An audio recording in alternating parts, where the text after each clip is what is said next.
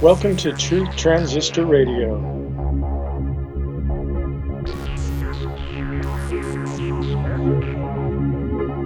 This is the most awesomest podcast of all time. I am your host, Rob Hendrick. This podcast is brought to you by Proverbs 16:18. Pride goeth before destruction. What? Oh, man. Hello, Truth Transistors. Welcome to episode 10 of my podcast. I believe this is part 3 of the William Cooper Mystery Babylon series, in my commentary of it. And if you want to get a hold of me, email me at truthtransistorradio@gmail.com. Also, check out my YouTube channel, which is called Truth Transistor Radio as well. I've created a lot of playlists on there. Some videos are mine, many of them are not, that I try to put in specific orders in most of them to create a logical progression on that. So, and you can also get a really good idea of what I believe, although there's been several episodes on here already. So, just kind of to review, my number one source for truth is the Bible. And the first, starting in episode 2, I believe, through episode 7, I think, or 8, were about biblical evidence. And then I started on the mystery religions. So number 2 would be, what do the powers of this world believe? And correlating that with Scripture. And so this has been the progress of this podcast, and I will continue to go in that direction. But again, the YouTube channel has a lot more on it at this point, so you can get more ideas of kind of what I think. Now, a lot of the videos that are not mine that I put in playlists might have conclusions or elements in them that I don't agree with. So it's not that I agree with everything that other people's YouTube channels say. So I just want to make that clear. Also, now the debates started recently, last week, and I could barely watch it. It was just unbearable to me. Again, the bipartisan politics that exists, where everything, like if you're a Republican, everything Trump did was great and Biden did was terrible. If you're a Democrat, everything Biden did was great and everything Trump did was terrible. It depends on which news outlet you watch to determine who won the debate.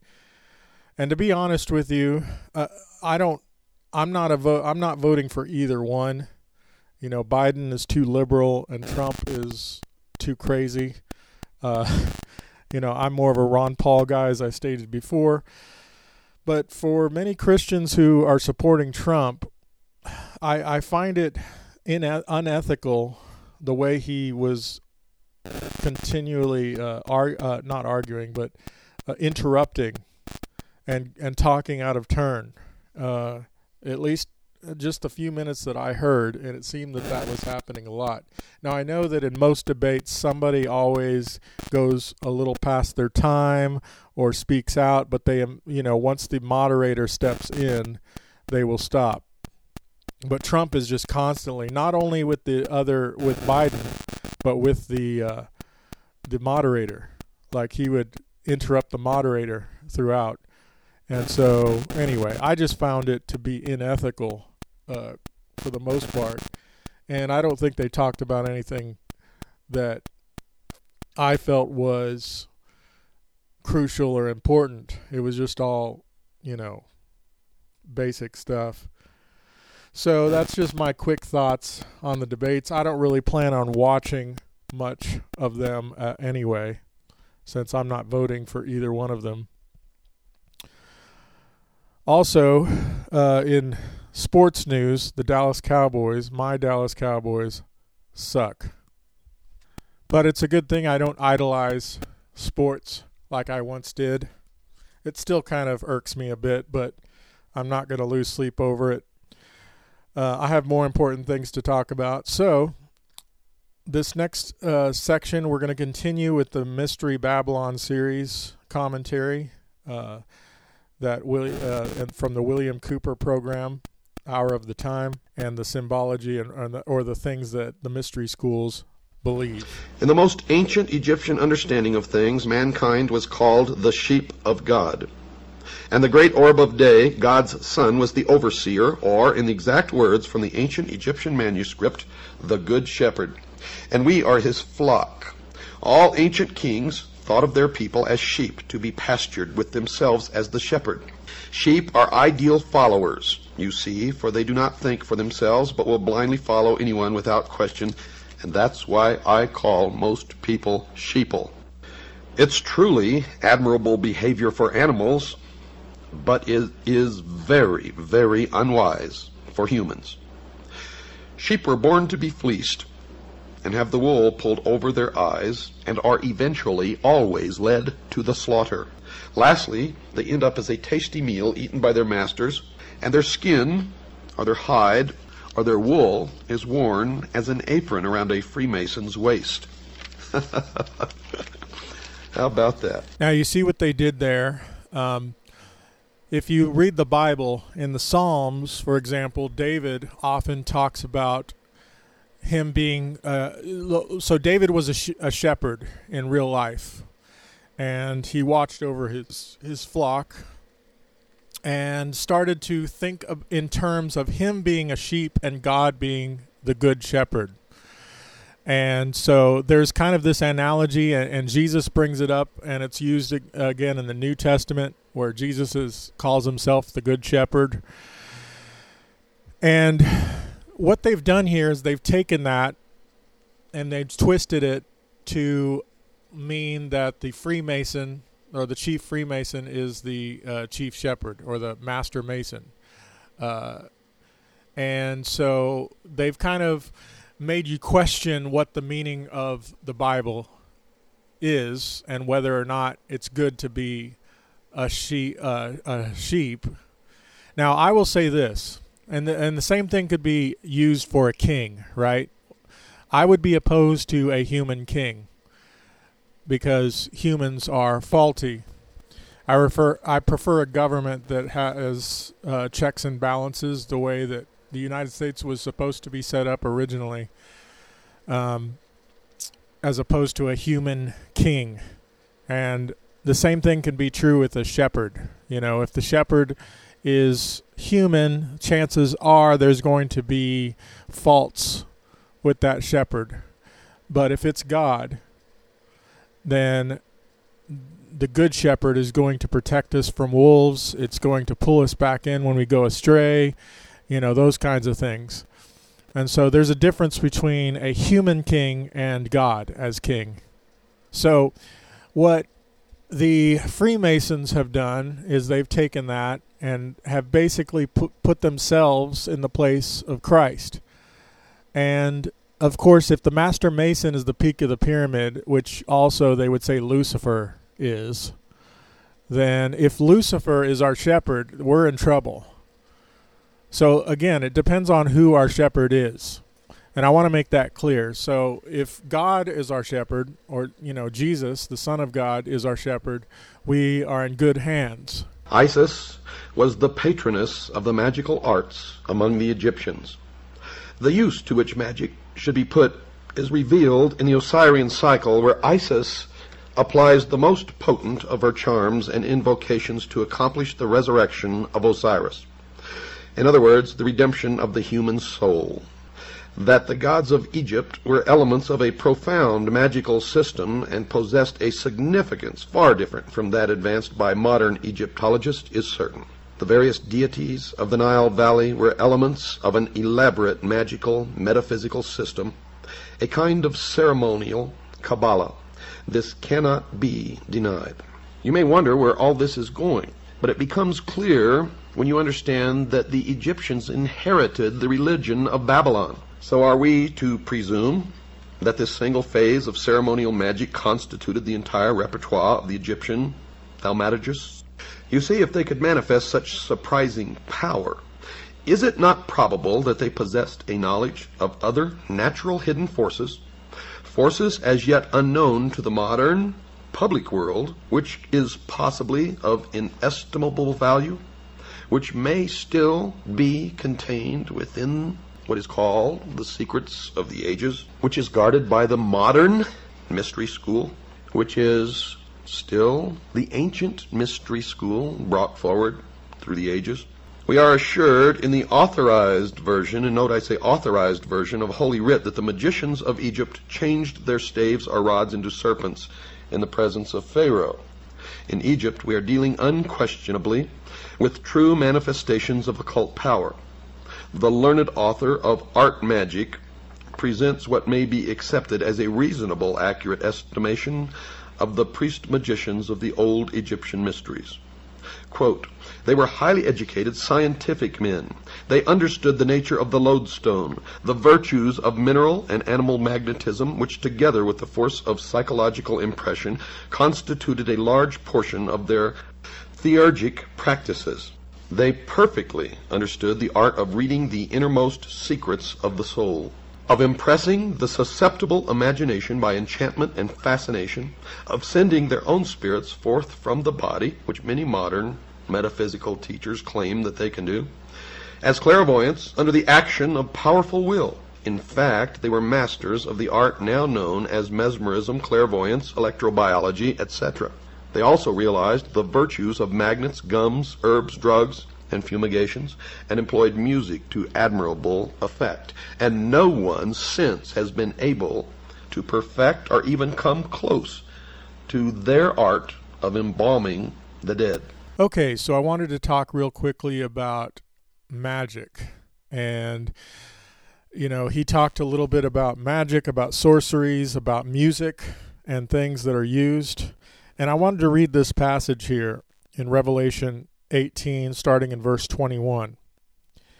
"Then a mighty angel took up a stone like a great millstone and threw it into the sea, saying, 'So will Babylon the great city be thrown down with violence and will be no more. And the sound of harpists and musicians, of flute players and trumpeters will be heard in you no more, and a craftsman of any craft will be found in you no more, and the sound of the mill will be heard if in you no more, and the light of a lamp will shine in you no more, and the voice of a bridegroom and bride will be heard in you no more. For your merchants were great ones on the earth, and all nations were deceived by your sorcery." And that was the verse I wanted to point out. "And in her was found the blood of prophets and the saints and of all who have been slain on earth." So it's interesting that Mystery Babylon has deceived the worlds by her sorceries. And this is a big part of the mystery religion and how they deceive people. Sorcery is from the word pharmakia, which can also refer to drugs, which was mentioned here as well.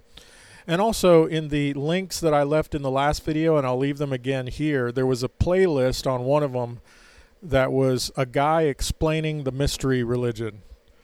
And I will pick a specific video from his playlist about magic and post it in the description below. You know, Plato, and I wrote this in my book, was an initiate of Mystery Babylon, and was actually initiated in the Great Pyramid in Egypt, where he lay in the sarcophagus for 3 days and 3 nights. He entered as a mortal man, and according to his writings, emerged as a god, given or imparted knowledge which he was to guard and keep.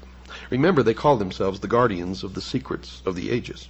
From the writings of Proclus and Iamblichus, we can gain a considerable insight into the principles of Egyptian magic.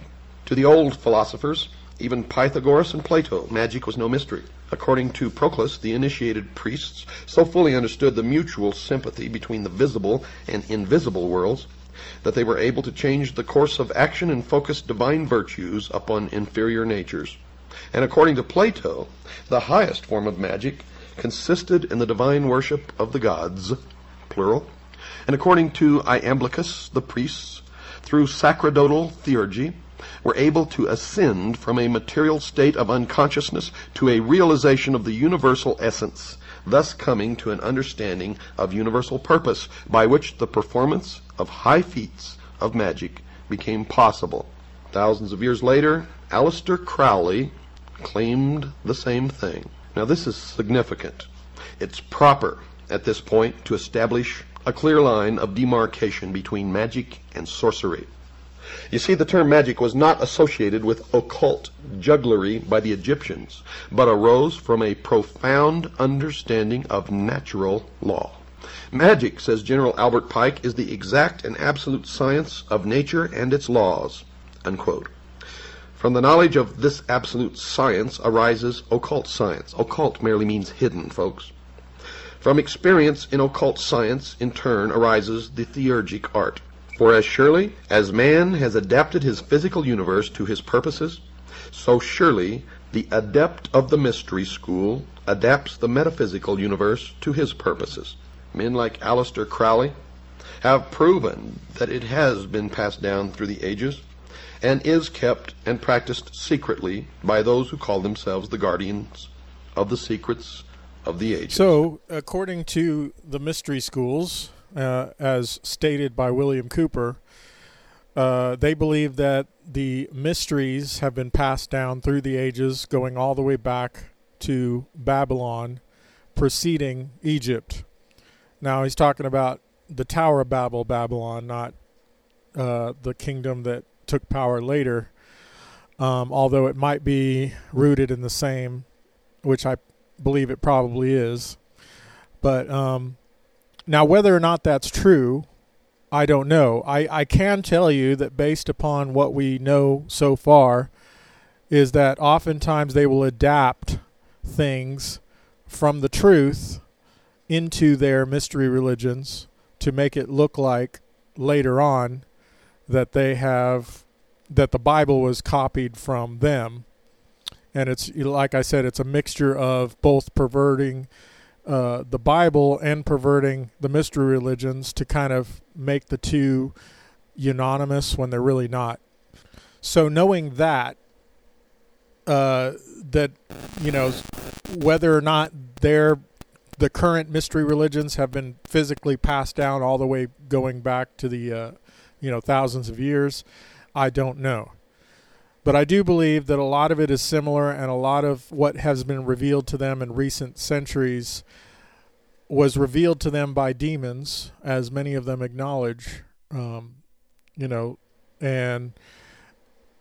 so I think that there is some truth to that.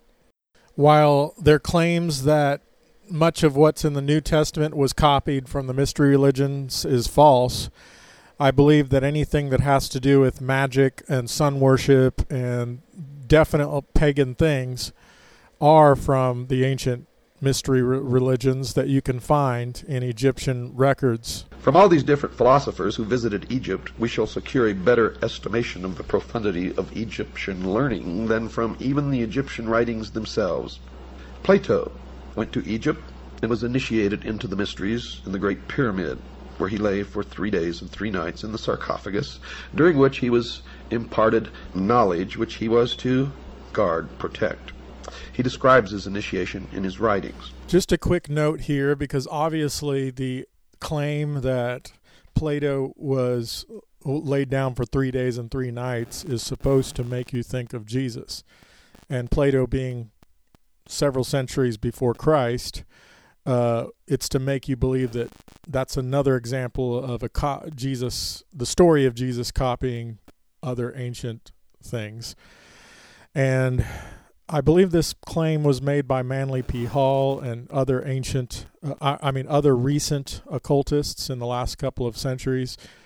And I'm not sure that this claim can be found in the ancient records of Plato or not. If we can assume the pragmatic viewpoint that the substance of matter is to be determined from its consequences, then we must indeed highly reverenced the wisdom of the Egyptians. For it seems that first among the consequences of that wisdom is civilization itself. That cannot be doubted.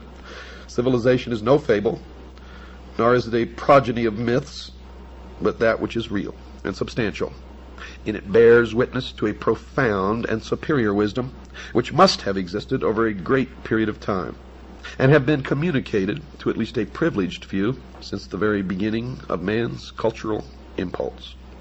Now we can also take the example of Pythagoras, the great philosopher. While a youth, if we may credit Iamblichus, associated himself with Thales of Miletus, from whom he gained a considerable knowledge of the mysteries. Thales, being at that time of great age and infirm body, apologized for his incomplete understanding of the sacred doctrines, and urged Pythagoras to visit Egypt, the motherland of wisdom as it was called in those days. Iamblichus wrote that Thales confessed that his own reputation for wisdom was derived from the instruction of these priests, but that he was neither naturally nor by exercise endued with those excellent prerogatives which were so visibly displayed in the person of Pythagoras. Thales therefore gladly announced to Pythagoras, from all these circumstances, that he would become the wisest and most divine of all men if he associated with these Egyptian priests. Iamblichus then describes the journey which Pythagoras made to Egypt, how en route he was initiated into the mysteries of several nations, and at last, arriving at his destination, was received by the Egyptian priests with respect and affection. He associated with the Egyptian philosophers for some time, and after demonstrating by his sincerity and consecration that he was worthy to associate with the initiated, he was at last admitted into the secrets of their orders. Quote, "He spent, therefore," observes Iamblichus, 22 years in Egypt, and the adyta of temples, astronomizing and geometrizing, and was initiated, not in a superficial or casual manner, in all the mysteries of the gods."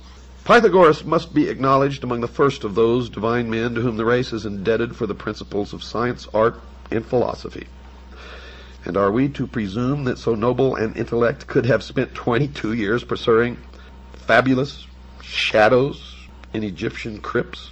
If, as some have asserted, Osiris signified merely the Nile, and Isis the black earth rendered fertile by its inundation, could such a fable have so greatly stimulated the admiration of Pythagoras that he would have spent a score of years in the assimilation of the idea? I don't think so. Or again, would he have spent this great length of time, the very best years of his life, in memorizing the myth-encrusted history of an ancient king who at some remote period had reigned in Egypt, and whose memory seemed sufficient to inspire a vast civilization for some 6,000 years? By the way, that's the exact number of years in the calendar of the Mystery School and of the Freemasons. Or would he approach the matter from another of these explanations? Would Pythagoras have pounded himself for a score of years against the walls of Memphis and find himself fully rewarded by being informed with bated breath by some Archimagus that Isis is the dog star? I think not.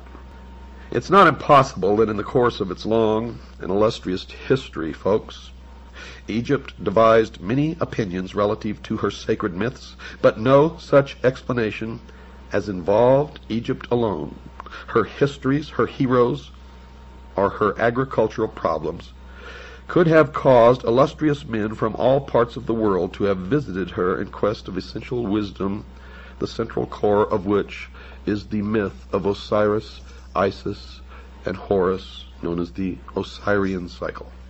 The Nile meant nothing to the Greeks, who cared little whether it rose or fell. Not Egypt, but the Umbos of Delphi was the center of their universe in Greece, and local fables derived from Egypt's 42 nomes could never have won for the double empire its illustrious reputation as patron of all learning, human and divine. So we must look deeper. And look deeper we did, folks, and what we found is amazing. For we found that Osiris and Isis and Horus were not ever have meant to be, nor were they ever real people or real gods or spacemen who came from some other world. Not at all. As we have found in our research, and as I have found in my over 20-some-odd years of research into the mystery schools, They are like all the other symbols of the mystery religion. For the public, for the profane, they are the exoteric, and you may make of them what you wish. The adepts, the initiates, the priests, they don't care what interpretation you give the exoteric meaning. And the esoteric is so entirely different from what you may suspect that the answer will surprise you. You see, we cannot be deceived by the obvious, and you can never be deceived by the obvious, or even consider the obvious when looking at any of the mystery religions or the secret doctrine. And we cannot allow ourselves to be misdirected by the evident subterfuges, the deceptions of these ancient priests who so carefully concealed their arcana from the uninitiated world that we, at this late time, may even doubt its existence.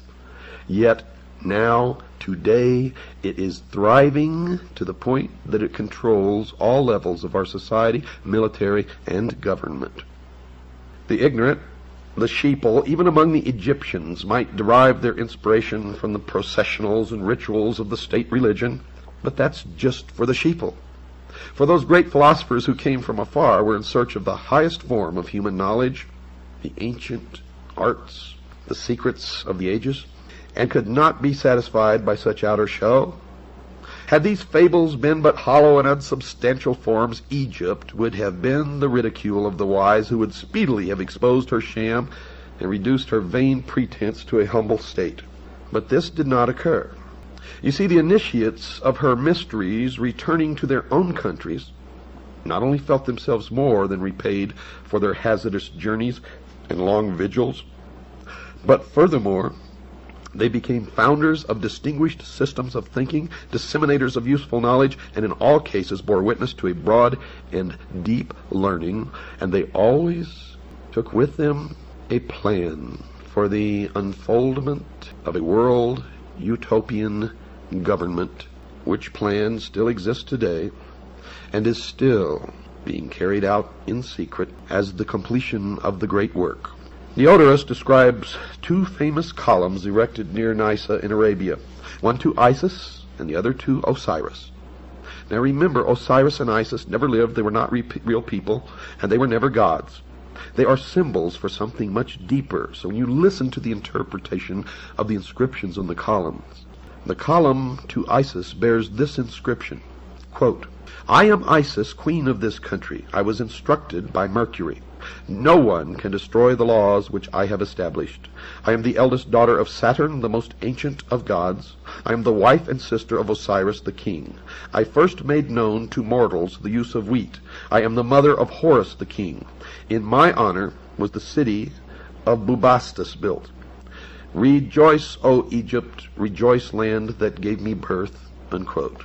The column to Osiris bore these words, quote, "I am Osiris the king, who led my armies into all parts of the world, to the most thickly inhabited countries of India, the north, the Danube, and the ocean. I am the eldest son of Saturn. I was born of a brilliant and magnificent egg, and my substance is of the same nature as that which composes light. There is no place in the universe where I have not appeared, to bestow my benefits and make known my discoveries," unquote. And the rest of the inscription, of course, was destroyed. Now, while the inscription on the pillar or the obelisk in honor of Isis may be veiled, the inscription on the obelisk dedicated to Osiris is certainly not. He was born of a brilliant and magnificent egg, and his substance is of the same nature of that which composes light. There is no place in the universe where I have not appeared. Osiris, of course, was the sun. In examining Plutarch's treatise, the introductory remarks appear of special significance. Yet, folks, these remarks are wholly ignored by Egyptologists who are content to confine themselves entirely to the fable which constitutes the larger part of the writing. If Plutarch, by any word or symbol, reveals even a small part of the sacred mystery, it is to be found in the following words, quote, "For Isis, according to the Greek interpretation of the word, signifies knowledge, as does the name of her professed adversary, Typhon, signify insolence and pride. A name, therefore, extremely well adapted to one who, full of ignorance and error, tears in pieces and conceals that holy doctrine which the goddess collects compiles and delivers to those who aspire after the most perfect participation of the divine nature. Osiris, the black god of the Nile, must be regarded as the personification of an order of learning, for Plutarch identifies him beyond question with the holy doctrine or the mystery tradition. Now remember, I told you Osiris is the symbol of the sun, but the sun was the symbol of the power of the all-encompassing God of the universe. And later you're going to learn that the light or the sun represents something even deeper. It represents, dear listeners, primordial knowing, the gift of intellect. And where people can read these myths and think that these people really worship the sun or some god somewhere, they are mistaken. For the true object of their worship is the intellect. And through the use of that intellect, they believe that man will become God. Now, there's quite a bit to digest in that last bit of audio, but what I want to make clear here is that this is what the current mystery schools believe about the history of Egypt, Osiris, Isis, and Horus, etc. And whether or not it is true of Egyptian history, I'm not wise enough to know.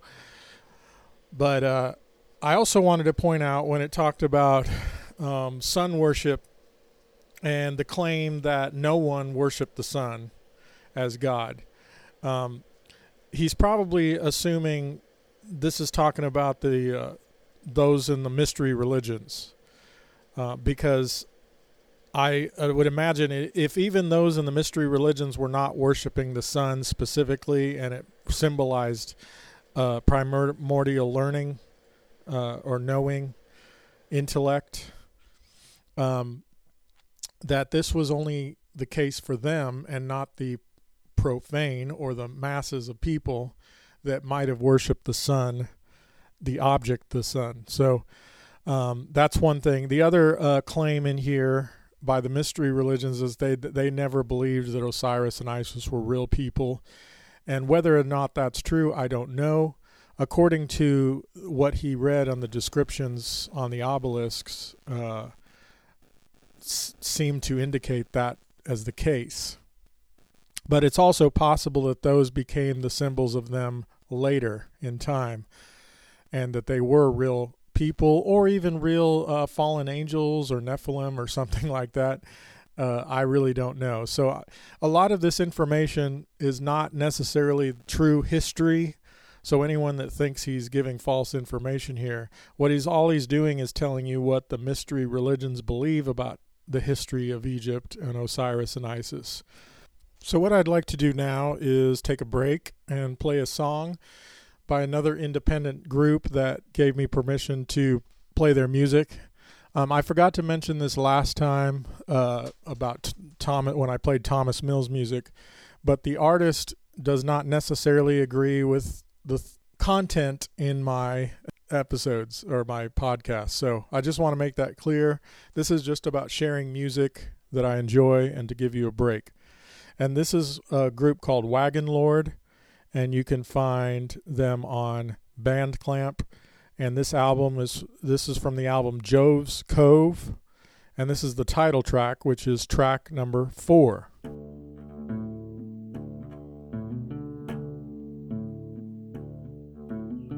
They say you went to Jupiter to get more Jupiter.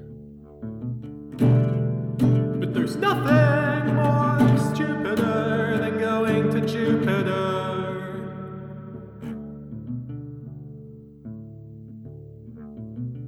They say it would have froze him at first, as the winds tore him limb for limb. And the pressure would have crushed him as the thunderstorms fried his skin.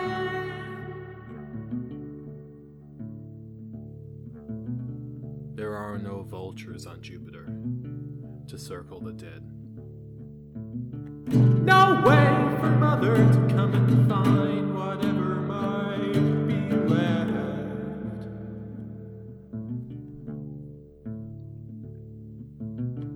They said he went searching for a secret hidden place Jove's Cove is what they call it, but we don't know why he went into outer space.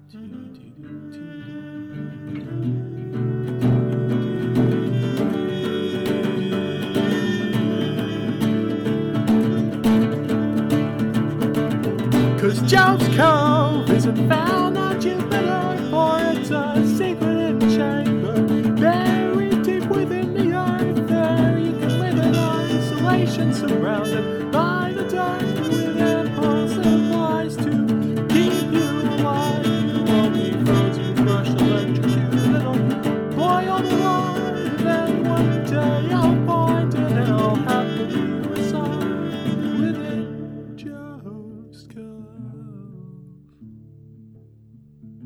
But you went to Jupiter, you surely died.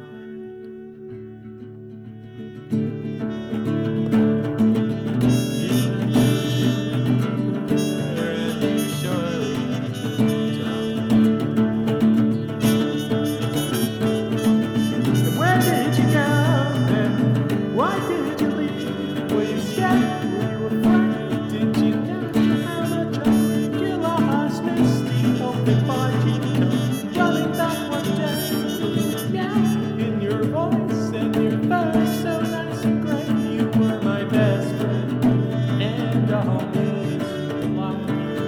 You used to sit behind me, leaning as I played guitar. Once again, that is Wagon Lord, the song called Jove's Cove from the album Jove's Cove. If you like that music, which a lot of the music I like is very avant-garde, so it's not pop, but I'm just sharing what I enjoy. If you like that, support them. I will leave a link to the YouTube video of this album as well. And you can also look up Wagon Lord on bandclamp.com. And now I will continue with some more William Cooper, Mystery Babylon stuff, and my commentary. Osiris is the first of the 5 children of Nut, and here you begin to part some more veils behind which the mystery resides. He therefore corresponds with the first of the 5 divine kings of China and the 5 exoterically known Dhyana Buddhas of Lamaism. The 5 children of Nut are the 5 continents which have appeared upon the earth and the 5 races which have populated these continents. Osiris is the primitive revelation of the first race. But as Isis was born upon the 4th day, we find this tradition coming into Egypt through the Atlantean mystery school of which Isis is the symbol, and you will find at the base of all of these things Atlantis. In this country, the Freemasons established the city of Atlanta as the new Atlantis. They believed that there was a time, the Golden Age, when truth and wisdom ruled the earth, and this aristocracy of wisdom was a benevolent despotism, and that's what they want to reestablish. Benevolent to who? That's the question. Now, he's going to discuss Atlantis more later in this, but I just wanted to touch on this right now. There's an interesting website, and I'll leave the link below, that talks about America as the new Atlantis and how it correlates with Bible prophecy, which is very interesting. and I may do a full episode on this later on. They believed that there was a time, the Golden Age, when truth and wisdom ruled the earth, and this aristocracy of wisdom was a benevolent despotism, and that's what they want to reestablish. Benevolent to who? That's the question. In which men were led to a nobler state of being by the firm, kindly hand of the enlightened sage. This was the divine dynasty of the mythological priest-kings who were qualified to govern humanity by virtue, not only temporal, but by divine attributes. Through his priests, Osiris, representative of the hidden tradition, ruled the entire world by virtue of the perfection resident in that tradition. Now, if we concede that Osiris is the positive pole of the universal life agent, as the mystery school does, then Isis becomes the receptive pole of that activity. He is the doctrine, she is the church. As in Christianity, it is customary to refer to the church as the bride of Christ. So in Egypt, the institution of the mysteries was the great mother, the consort of heaven herself. From this interpretation, we gain a deeper insight into the symbolism of the whole Osirian cycle. Isis, you see, becomes the temporal order of the priesthood, the accumulative body of initiates. She is personified as the temple. She is the mother of all good, the protectress of all right, and the patron of all improvement. According to the mystery schools, she ensures nobility, inspires virtue, and awakens the nobler passions of the soul. As Diana of Ephesus, she is the multimamia who feeds all creatures from herself. And many of you may have seen illustrations in books or little statues or portraits or pictures on somebody's wall of Isis in the role of the multimamia, where she has many breasts all over her torso and on her legs and arms, all over her body. Well, that's what this represents. As Diana of Ephesus, she is the multimamia who feeds all creatures from herself. Like the moon, she shines only with the light of her sovereign sun, spelled S-U-N, even as the temple can only be illumined by its indwelling truth. So Isis is the moon, Osiris is the sun. Remember what this means, folks. He is the doctrine, she is the church. Typhon, according to the mystery schools, is the embodiment of every perversity. He is the negative creation, the Ahriman of Zoroastrianism. And remember, we talked about the movie 2001, and in the beginning of the movie, the musical score that you hear, the name of it is Also Sprach Zarathustra, which is a tribute to Zoroaster, which is the androgynous god. The combination in one of the positive, the negative, good, evil, male, female, etc., etc., etc. It is the concept that Christ is also Lucifer, or that they are twins, and that's what they teach in the Mormon Church. Typhon, according to the mystery schools, is black magic and sorcery, the Black Brotherhood, also known as the Jesuit order. Nephthys, his wife, is the institution through which he manifests.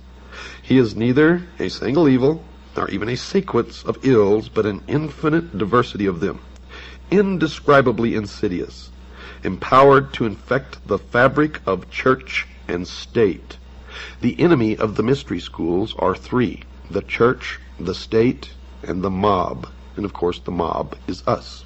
Typhon lured Osiris into the ark of destruction at the time when the sun enters the house of the scorpion. Hence we know him to be the eternal betrayer, or Judas, that ageless Judas who undoes all good things and inevitably presages ruin. He is the power of the physical universe, which is constantly seeking to destroy the spiritual values locked within its substances. You will see that they have a talent for turning things around. Of all good things, Typhon is the opposer, according to the mystery schools, occupying the position of the eternal negative. This evil monster may well be generalized under the appellation of the adversary. In the initiation rites, he is also the tester, or the trier. Quote, the Lord who is against us, unquote.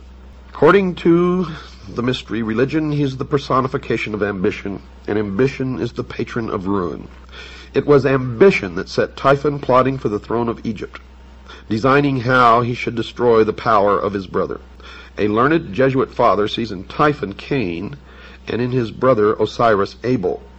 If such a parallel actually exists, then the biblical allegory is susceptible of the same interpretation. But you see, they have twisted everything around. Typhus lured Osiris into the ark of destruction at the time when the sun enters the house of the scorpion. Hence we know him to be the eternal betrayer, that ageless Judas, who undoes all good things and inevitably presages ruin. Now this may sound to you that we're talking about Satan or the devil. But you see, in the mystery schools, they consider their God, Lucifer, to be the true, good God, and they consider the God of Christianity to be the evil God. So I just wanted to quickly point this out, and I like the way that William Cooper figured out the fact that the mystery schools have turned everything upside down. So even though that they sort of try and push the meaning of the Bible into the meaning of the mystery religions, they don't respect the Bible, and they don't respect the God of the Bible. And so they've turned everything upside down, as William Cooper has stated. They believe the advent of greed and perversion marked the end of the Golden Age, the Osirian Age, which the Osirian cycle is just a symbology of this. And the Golden Age, of course, golden oro, always has stood for the sun. Osiris is representative of the sun. And outwardly these people worship the sun, but the sun is just another symbol for their god Lucifer, the light, the intellect. What then of Isis, the mother of the mysteries? She who was so defiled and desecrated by the profane that her sages and prophets were forced to flee into the wilderness to escape the machinations of the evil one. Is she not the woman clothed with the son of Revelation who flees with her man-child into the wilderness to escape the evil purposes of the great dragon? Well, folks, that's what the mystery school believes, but I can tell you that's not true. Now, what he's referring to here is in Revelation chapter 12, and I'm not going to read it here. And I can't remember if I discussed this in this episode or in this podcast or not in one of the previous episodes. But there's two women in Revelation.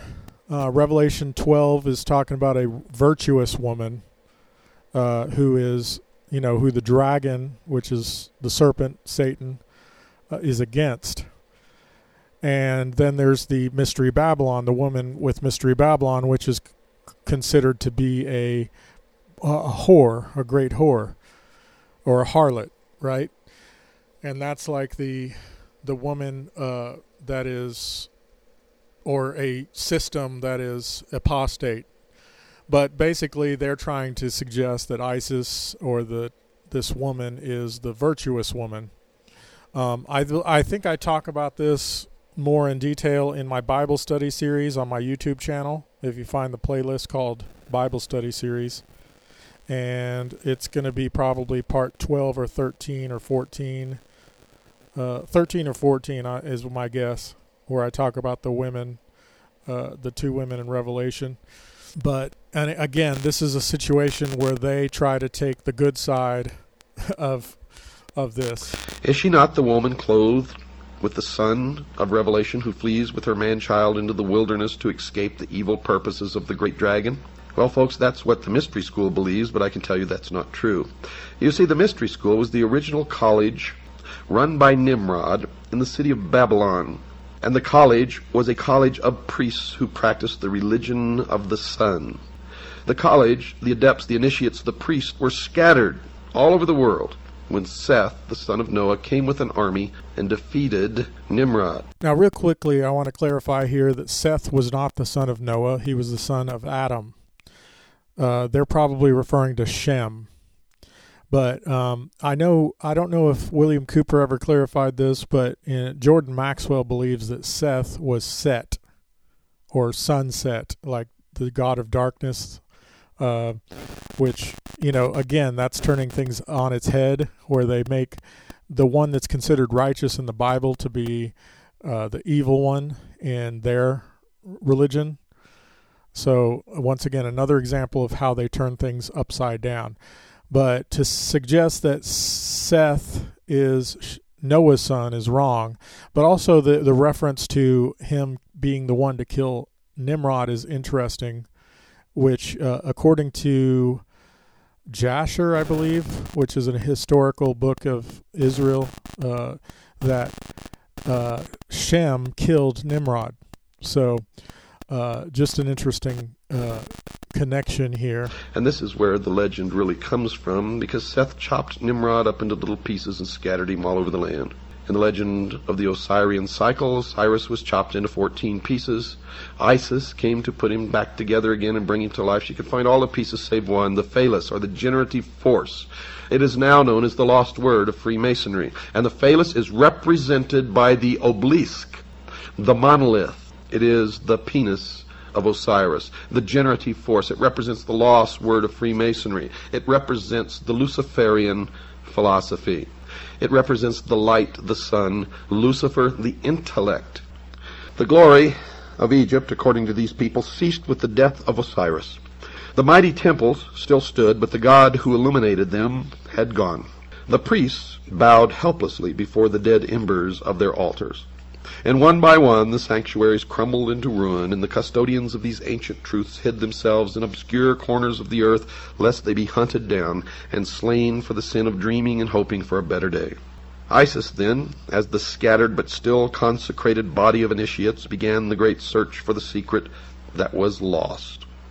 And this is all in reference to Seth's army scattering the college of priests in the ancient city of Babylon.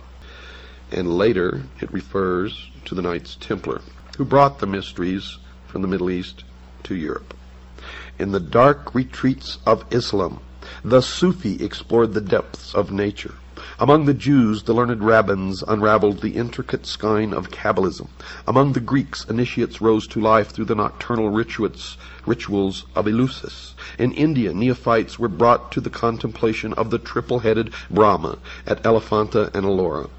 Through the Middle Ages, the alchemists in their retreats explored the infinite chemistry of existence. The Illuminati sought the pearl of great price, and Rosicrucian adepts sought to recast the molten sea.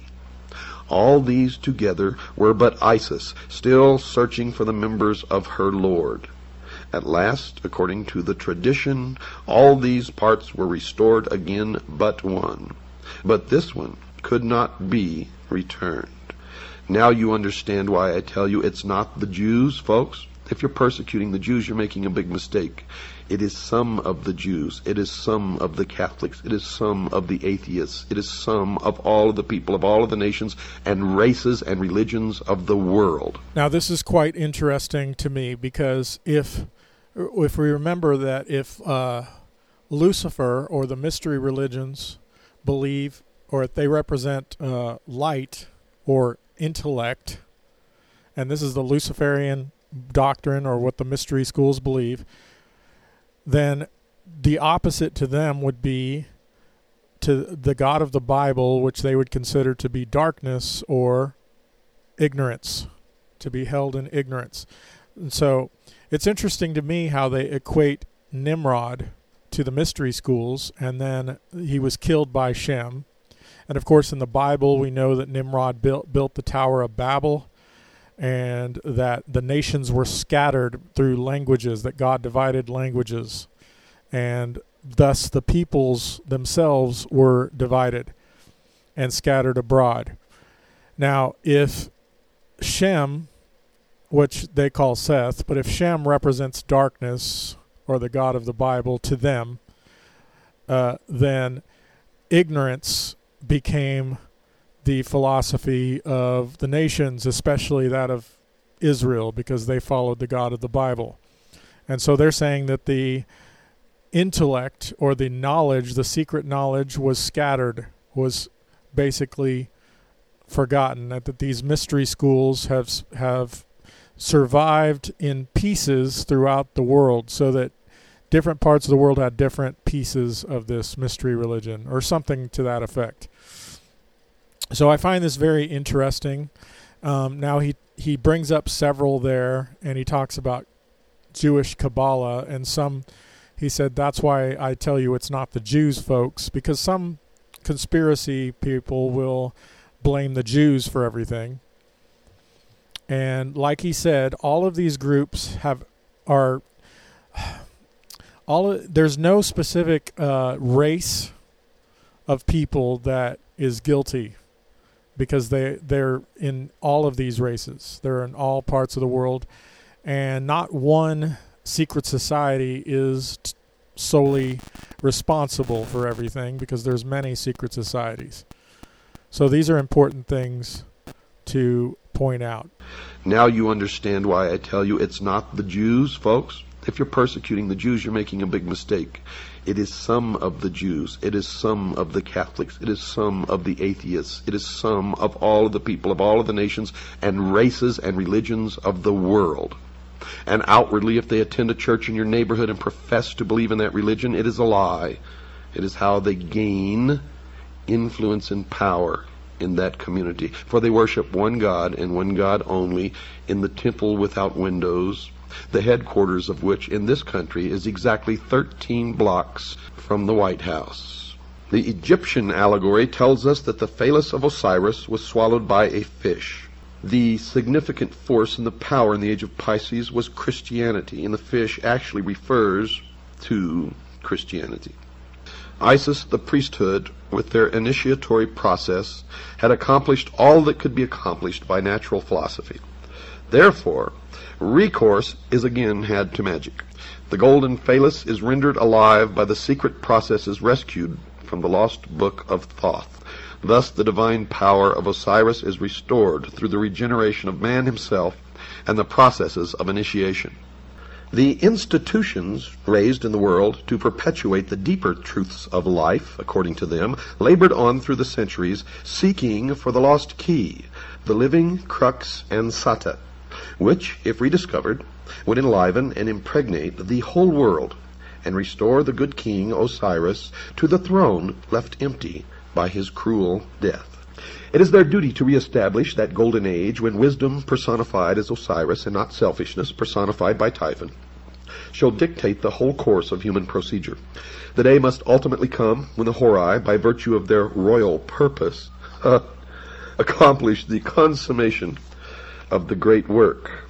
The great work, folks, is the elevation of man to the illumined man, or 666, and the establishment of a one-world, totalitarian, socialist utopia on earth. Some important things to point out here is, as he talks about how if they claim to believe what you believe, like if they're in your church or in some religious group, it is a lie. They've infiltrated to gain the sympathy of those groups, or they have created a secret society in which interprets the writings of that group to mean what the mystery schools believe. And this is what Kabbalah is. It interprets the Torah or Judaism through to mean what the mystery schools believe. And the same thing with the Jesuits within Christian circles and many other Christian groups, which he will get into, and other groups.